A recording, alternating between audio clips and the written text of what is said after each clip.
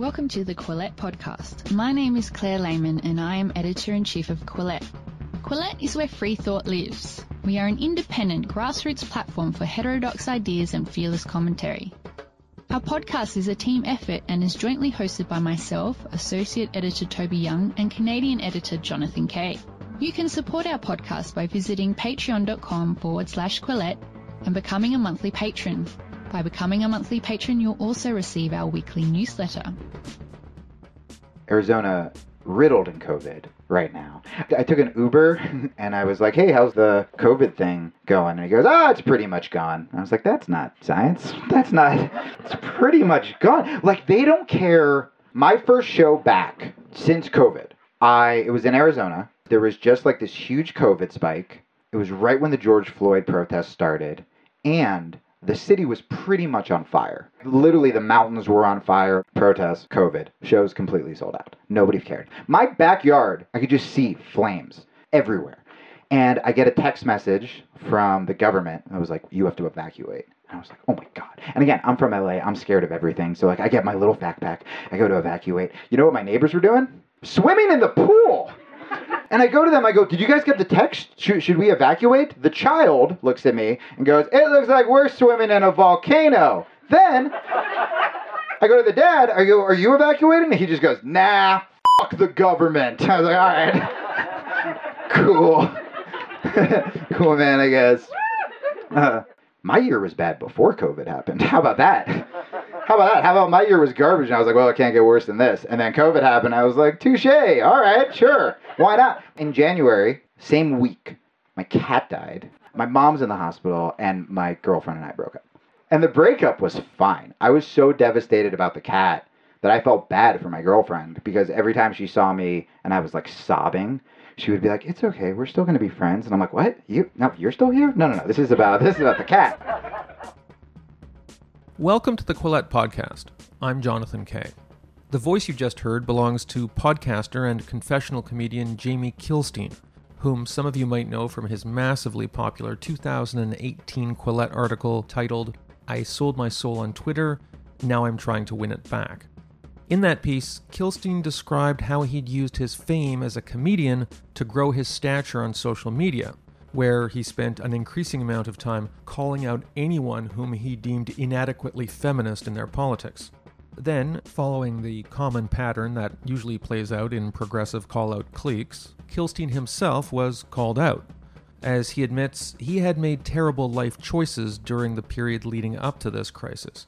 This included cheating on his wife, who at one time was also his podcast partner, and during the social media mobbings against Kilstein, he was cast as an emotionally abusive and even predatory philanderer, a charge that floats prominently around on Google to this day, even though there's never been any evidence of anything remotely close to criminal behavior on Kilstein's part. Needless to say, he was instantly abandoned by all of his progressive friends and creative collaborators. Following that, Kilstein left California and now lives in Texas, where he's taken up jiu-jitsu and other martial arts. Years after his cancellation, he finds it still tough going to rebuild his career. I spoke to him last week about all this, with a focus on the period that immediately followed the publication of his famous 2018 Quillette article. As you'll hear, this was a time when Kilstein was being encouraged to profit from his cancelled status by becoming a celebrity ex-leftist on conservative media. It was a highly profitable option that Kilstein thought about but ultimately rejected, for reasons you'll hear about. We also spoke about other mob victims we know who did go down that profitable path, migrating gradually over a period of years from progressives to disaffected progressives, then to right-wing activists, until the momentum of their rightward movement eventually carried them into a radicalized realm on the right that's just as cultish as the left-wing silo they'd once inhabited. Unloved but principled pariah, or wealthy ideological turncoat? Which choice is harder to live with? That's the question Jamie Kilstein and I talked about on this week's Quillette podcast. You've done several podcast projects. Mm-hmm. One of them is called A Fuck-Up's Guide to the Universe. Yes. Is that your brand now? I mean, kind of. It was bestowed upon me by my terrible life decisions. So I wrote a piece for you guys that I thought was balanced, and still to this day represents who I am, which is after being a hipster and pioneer of cancel culture, sort of accidentally, after 10 years of being kind of like being called Bill Hicks and George Carlin by newspapers and being an edgy comic, but I just got so swept into the politics of it and finally getting attention, and I was in a bad relationship and I was depressed, all that stuff, and I talk about it in the piece. There was a phase that I don't think me and you have talked about publicly, or maybe even off air, where I was sort of being like courted by the right wing. And I went on a lot of shows, and I stand by all of the appearances. You know, I went on Glenn Beck. The liberal views that I still have, liberal as in like more progressive, I stood by. You know, I've defended Black Lives Matter on Rogan, you know, things that I still believe in. Now, where I am now is I can call them out, right? I can say the establishment of Black Lives Matter, or some of the people, can be ridiculous, but also the concept of Black Lives Mattering and we should do something about them being shot is still a good thing that I care about. But when I went on these shows, I also talked about, here's the problem with the left, here's the problem with cancel culture, here's the problem with all the stuff you guys talk about.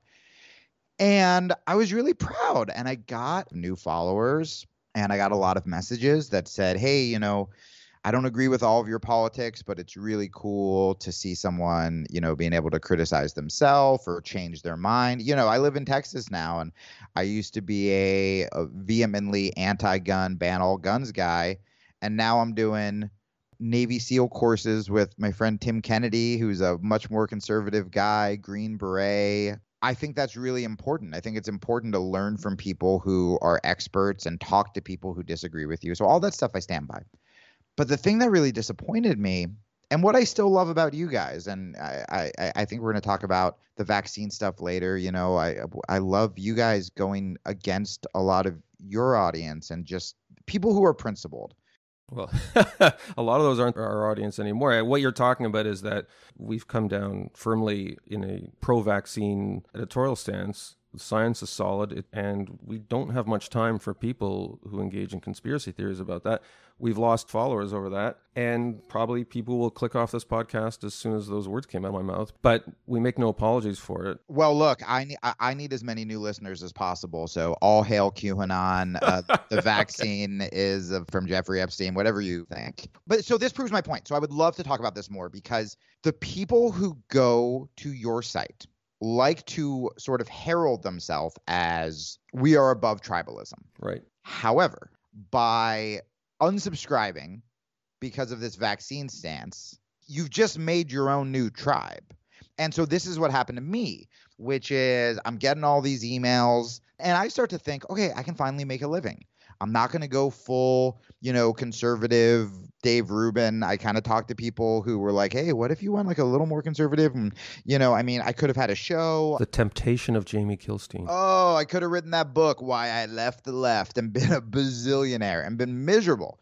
But I was like, okay, maybe I can carve myself out as being like a ballsier Alan Combs, you know, like I can still be a liberal, go on Glenn Beck's show and be like, hey, did you guys think about it this way or whatever? And sometimes I'll be wrong and I can go, oh, that's a great point, conservative. And sometimes I'll be right and they'll go, good work, Jamie. And it'll be great and whimsical and I'll have money. But when George Floyd was killed by the police, I posted as innocuous a statement as possible. I mean, it got to the point where like Mike Pence had to say that was bad. And so many of those people, I won't say all of them, but a lot of them, just like you guys with the vaccine, so many of these people not just unsubscribed, unfollowed, but they would say things, John, so ridiculous.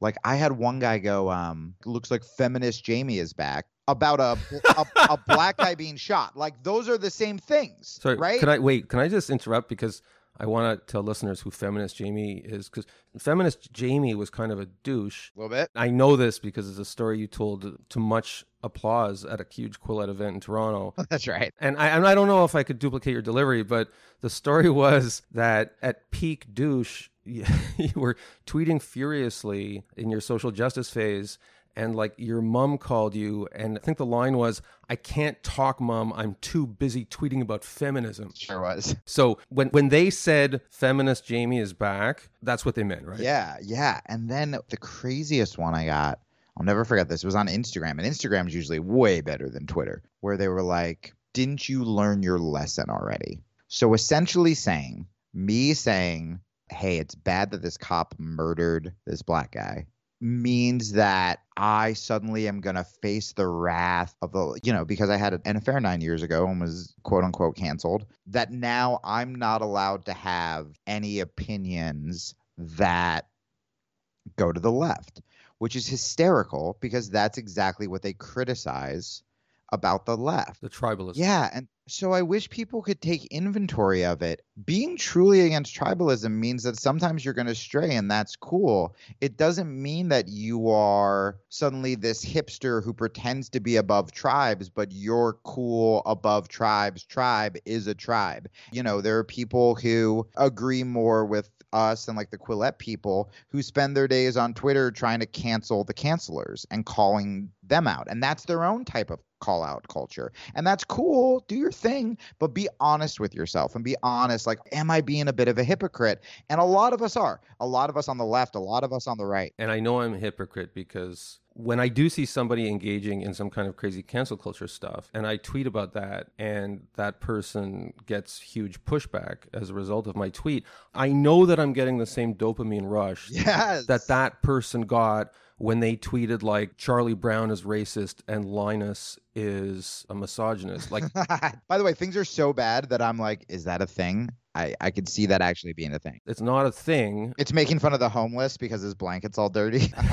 But the point is that there's no such thing as left-wing dopamine or right-wing dopamine. It's just if you get that hit, you're getting that hit in an unhealthy way. Thanks for saying that, because when the people who call out the holier than thou become holier than thou, which again I've done, there's trouble. So the gun thing, for example. So when I started shooting with these guys, I was asking them questions from an anti-gun point of view, because my thought was, oh man, what a bummer this is. As someone who still cares deeply about gun violence, I'm like, what a bummer it is that the pro-gun people, the people who know the most about guns, right? Military, law enforcement, whatever, when they're brought out onto the news after a shooting, they're put in such a corner where they have to defend the Second Amendment, right? They have to defend keeping guns. So they're right away attacking the liberals. Oh, they're making it political. They're trying to take our guns, whatever. But if things weren't so political, what if you actually ask these experts questions like, hey, as someone who has dealt with firearms, what are the things we should look at when selling a gun? How can we be safe in public? What's the best way to practice situational awareness? Where should I sit in a movie theater? If we're not getting rid of guns, where's the safest place for me to sit? How often should people train with a firearm to actually be proficient enough that they think they can be a quote unquote good guy with a gun? These are all questions I had answered, and these are all questions I asked. And when you ask these questions from a non-combative point of view, you're going to get good answers. And this, to me, is the biggest problem with tribalism. It's not just this, like, he said, she said, ha, laugh at the other side on Twitter. It's like, if during COVID, the left was just as obsessed with jobs as the right was, if everybody was talking about health, if the right would listen to the science when it came to vaccines, it's like, well, now we're all working together.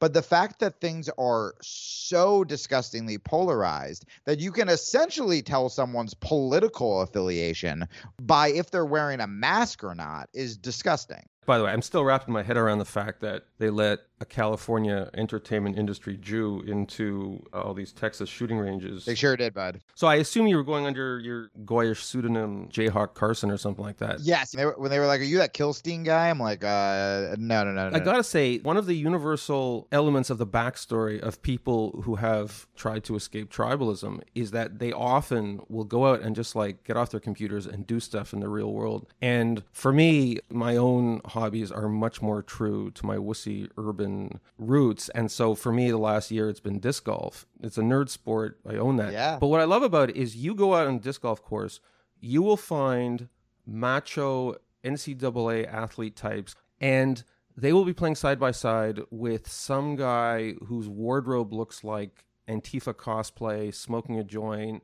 And then there'll be like some nerd like me who's twice their age. And then there'll be some guy with a kid and some guy with a dog.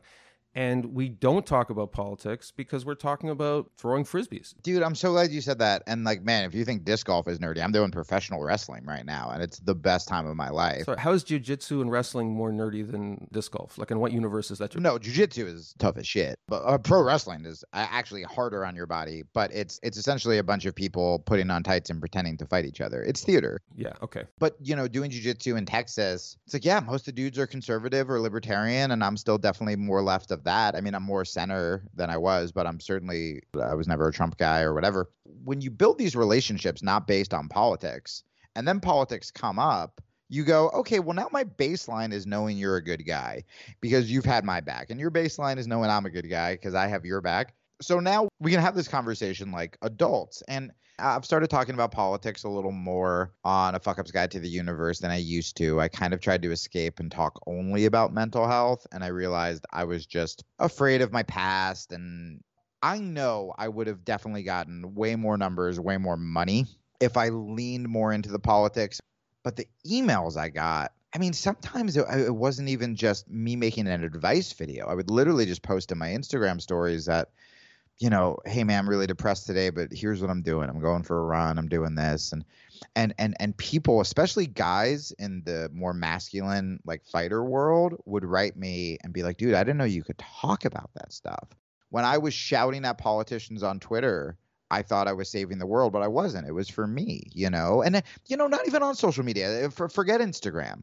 The times that I've been at the jiu-jitsu gym and I can tell someone's hurting, I can take them aside and be like, hey, man, you good? And talk to them as humans. And that's probably not even something I would have noticed when I was so self-involved with Twitter and call-out culture, or I'm actually talking to the cashier instead of looking at my phone and refreshing Instagram or whatever, because I don't give a shit about that world anymore.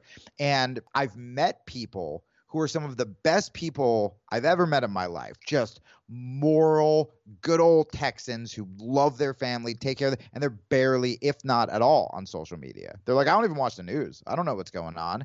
And for political people, you want to criticize them and be like, hey, that's apathetic, that's whatever.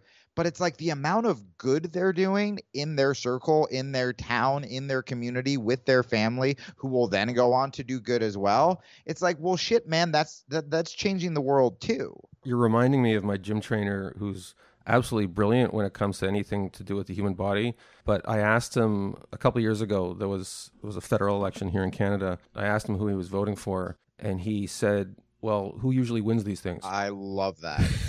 Like I was asking him about the Super Bowl. You don't want everybody in society being like that. But I like the fact that he didn't come out with some facile thing. He just admitted that it's not something he follows.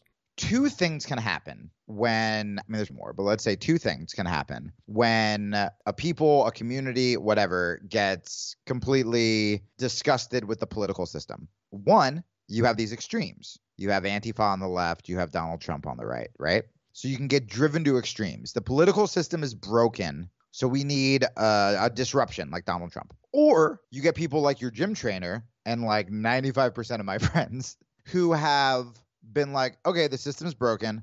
Both sides are more similar than we think. The news is kind of corrupt. So I'm going to pull myself out of it and do something to try to make the world a better place. Help people get in shape for your gym trainer. And now, a commercial message for those of you looking to add Bitcoin to your investment portfolio or retirement account. And I realize that this is a confusing subject. I remember the first time I got Bitcoin, I walked into a convenience store that had the Bitcoin logo, went up to a kind of reverse ATM, fed in some bills, and received, in return, a long series of numbers and letters. Then I spent an hour trying to figure out how to feed those numbers and letters into a Bitcoin wallet on my phone. I wanted to invest in cryptocurrencies, but surely there had to be a better way. And that's what brings me to BitTrust IRA, a seamless, secure, and easy way to add cryptocurrency to your portfolio. BitTrust IRA stores your private keys with military-grade encryption.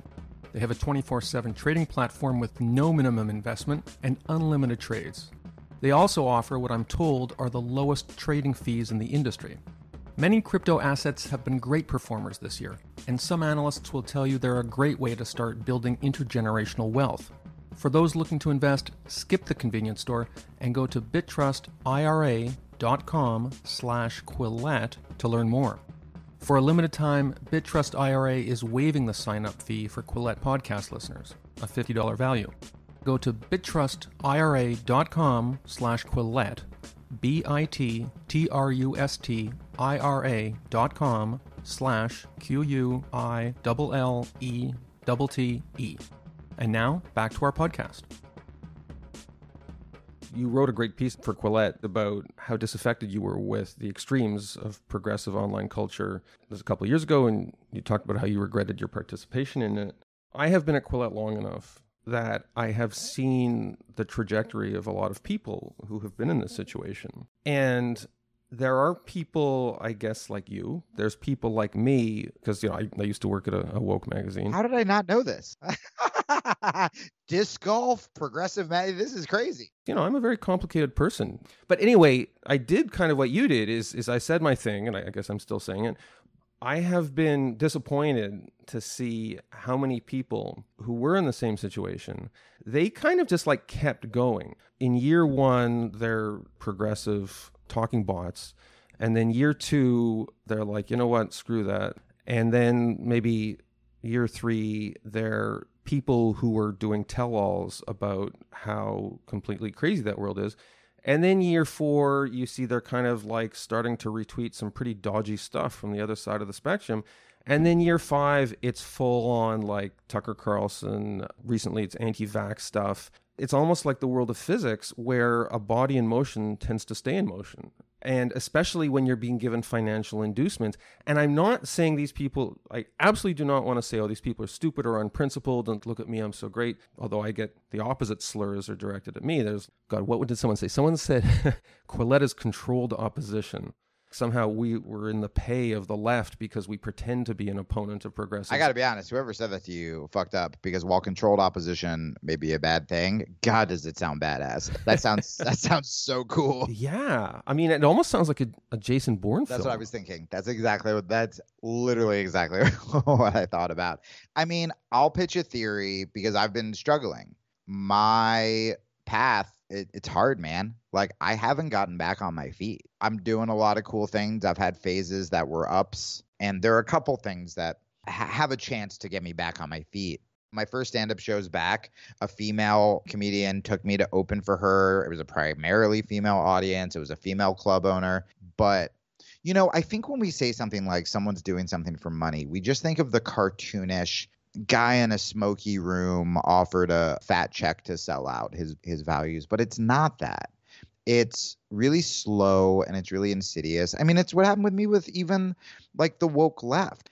So when I started comedy, it was during the Bush administration, and I was anti-war and I was anti-homophobia, and I didn't vote. I didn't know anything about politics, but I knew that telling gay people they can't get married is wrong. And I knew that these wars seemed wrong. And then I started to get bigger and notoriety and made some waves, and like all that stuff I still stand by. But then it's just, you get these new fans and these new things are said, and you get in trouble for saying this, and you just start to like soft censor here and there, and it creeps up on you, and then you're making a good living and people love you, and so you don't ask as many questions. It's stuff like that. But ever since being quote unquote canceled, something that also doesn't get talked about is, and I've had a lot of girlfriends in my life, friends that are girls, be like, bro, you got to stop carrying around so much shame about what happened to you.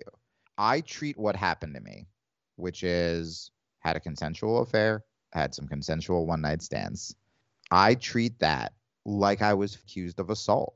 I'll be on first dates with girls and will tell them the whole story to their horror, because I don't want to sleep with someone or hook up with someone and Google comes up and doesn't say, feminist comedian has affair. It says predatory behavior and sexual misconduct, which is not who I am. It's not even who I was. I made stupid mistakes, but I was never a predator. Like if I walk into a comedy club right now, and a lot of, comedy is either like kind of extreme one side or extreme the other. But if I go to like kind of a more woke, like alt show, I'm going to be very quiet. My heart is going to be racing. I'm going to have headphones on, and I'm going to pretty much assume everyone thinks I'm a sex predator. And it's horrible. It's horrible. And I carry so much shame with that. And the thing that surprised me the most about when I did some of these right-wing shows, it wasn't that I was getting new followers. I just want to make a living and do some good. That's it. I want to not freak out about money. I would love to have a family one day. And when I would go to these right-wing places, it was these beautiful Fox News looking lady hosts who I'd be like, self-conscious in my corner, and they'd be like, hey, and they'd come up and they'd give me a huge hug. And I'm like, oh, I didn't feel like a creep. And, they'd be like, man, I'm so sorry about what happened to you. That's awful. And I'm like, what happened to me? I was like, but I'm the piece of shit, right? And so to show some maybe empathy, or at least maybe shine some light on some of these people is, it's easy to think, it's just for a payday. It's just for whatever. But man, when you've had so many people turn their back on you so quickly, and suddenly you're just offered community, and you're offered safety, and you're offered money, which is, again, safety, it is really hard. And the fact that, you could look at me and it's like, well, cool, I think I stayed morally principled, but now I'm just hated by everybody. It's really hard, man. And, one of the things, and I haven't talked about this publicly at all, but like I was suicidal a month ago because one of my main sources of income, I started doing these like jujitsu videos, these jujitsu comedy videos, and they blew up and people really liked them. And I'm like, this is great. I'm like, I'm in a healthy space. I'm doing a healthy thing. I'm talking about mental health in a community that doesn't. I don't have to be political. I can make just enough of a living. And some dude who doesn't like me posted some shit, half of it not true, and it was taken down because it wasn't true. But the other half of it was old links to the old stuff that happened to me. And it blew up, and again, it got taken down, but I lost a lot of money. And I was like, shit, man, 10 years after an affair, and I can't even make jujitsu videos without this coming from me. Everything I do, I just assume it's going to get taken from me because of an affair that is being treated like a sexual assault. And what I realized was, with my cancellation, with other people's cancellation, it wasn't just that I lost my wife or my money or my job. It was, I lost everybody in a day. All of these friendships that I thought were real, gone. All of these fans, gone. So I think with these people, it's like you have to have a lot of willpower to not put on the brakes when you lose everything and people are telling you that you're good again, and people are telling you that you're decent again, and people are telling you that you're not a creep or you're not a racist or you're not a whatever. Man, it's fucking hard, man. And now, after kind of rock bottoming a couple weeks ago, now I just kind of feel invincible now because I'm like, well, I survived. I didn't die. And now I'm not going to hide. I realized that jiu-jitsu was me kind of hiding and playing small. And so I'm like, if people can come after me then okay, cool. I'm going to go do this massive music project. I'm going to go wrestle with my heroes. I'm going to blow these podcasts up. I'm going to tweet how I feel. I'm still going to try to help people. But at the same time, like, you have to stop caring about the people who validate you and the people who don't like you. Both of those things can be toxic. And there is definitely a moment a couple weeks ago where I'm like, maybe I get a show down at Glenn Beck's network after all, In the past, Glenn Beck is he's broadcast some really crazy weird stuff, especially during the Obama era. But he's a little bit more complicated because he's one of these right-wing figures who actually has called out some of the craziness on the right. And I get the sense, I've never met the guy, but I get the sense he's psychologically a little bit more interesting and nuanced than some of the other people who are associated. Yeah, no, that's actually what we bonded with, or that's what we bonded about, and that's what we talked about the most, of him being like, I was the you of the right, just more successful, I was the you of the right, but more successful. Okay. Yeah. My mother is a conservative columnist here in Canada. She's a lot more conservative than me. And it might surprise some people to know that she was actually on the leading edge of mental health stuff when I was a kid. I went to, I'm not sure we use the term therapist, but it was like the talking lady or whatever. whatever kids in grade 2 or grade 3 talk about. She told me something that stayed with me, these doubts and insecurities and stuff like that. She picked an analogy that a little kid would understand. She said, it's like there's a monkey sitting on your shoulder, and the monkey's always whispering into your ear, you're not good enough, you're this, you're that.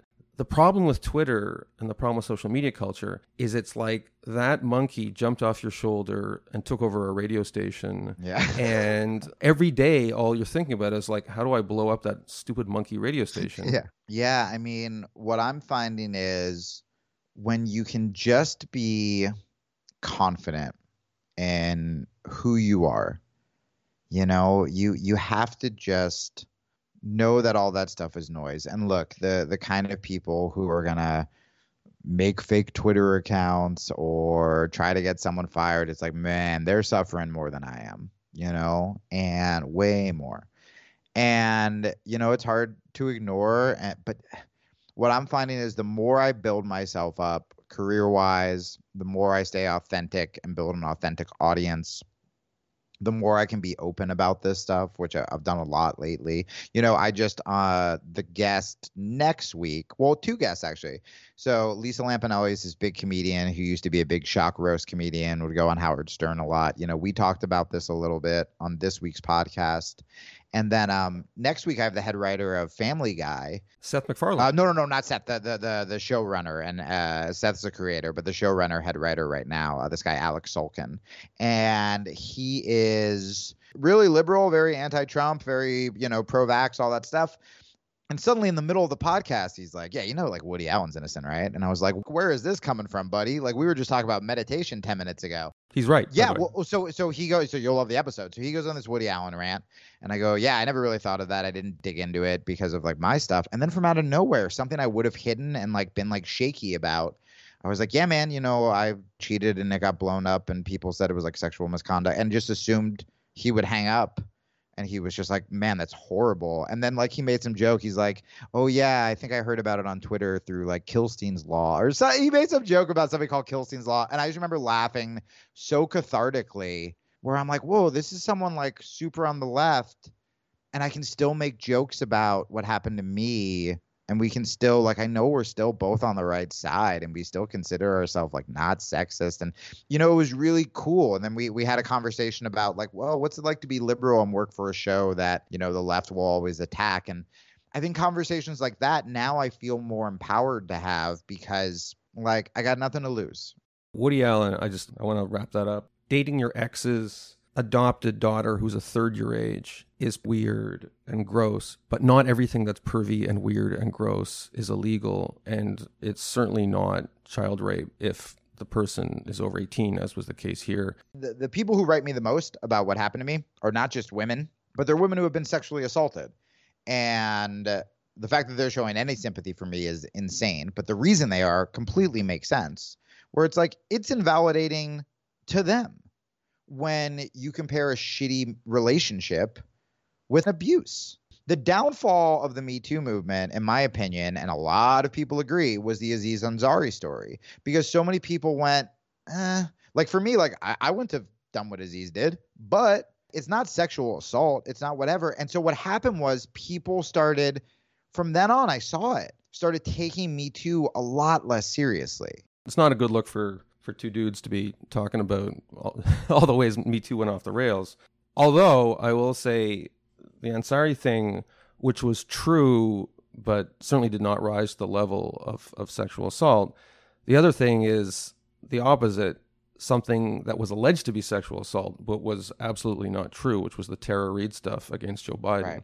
I think that might have been, that came a few years later, but I think that might have been bigger. By the way, John, you're about to get canceled. You totally just went woke on me by being like, hey, Jamie, this is problematic. We should probably not talk about this as 2 white cis males. But it was great. I loved that. And I'm like, yeah, that is a good point. This goes back to the George Floyd thing, where it's like, that's how disgusting it is on both sides, where like, if you're slightly conservative, you can't say that a black man being murdered in the street is bad. You can't say that a Harvey Weinstein predator is bad. Dude, I don't want to be on a side where I'm defending that stuff. That's insane to me. I think you should still be able to go, hey, That woke thing is stupid. This thing about protecting women, really important. This conservative thing about, whatever, dumb. That conservative thing about freedom kind of makes sense to me. That's what it should be about.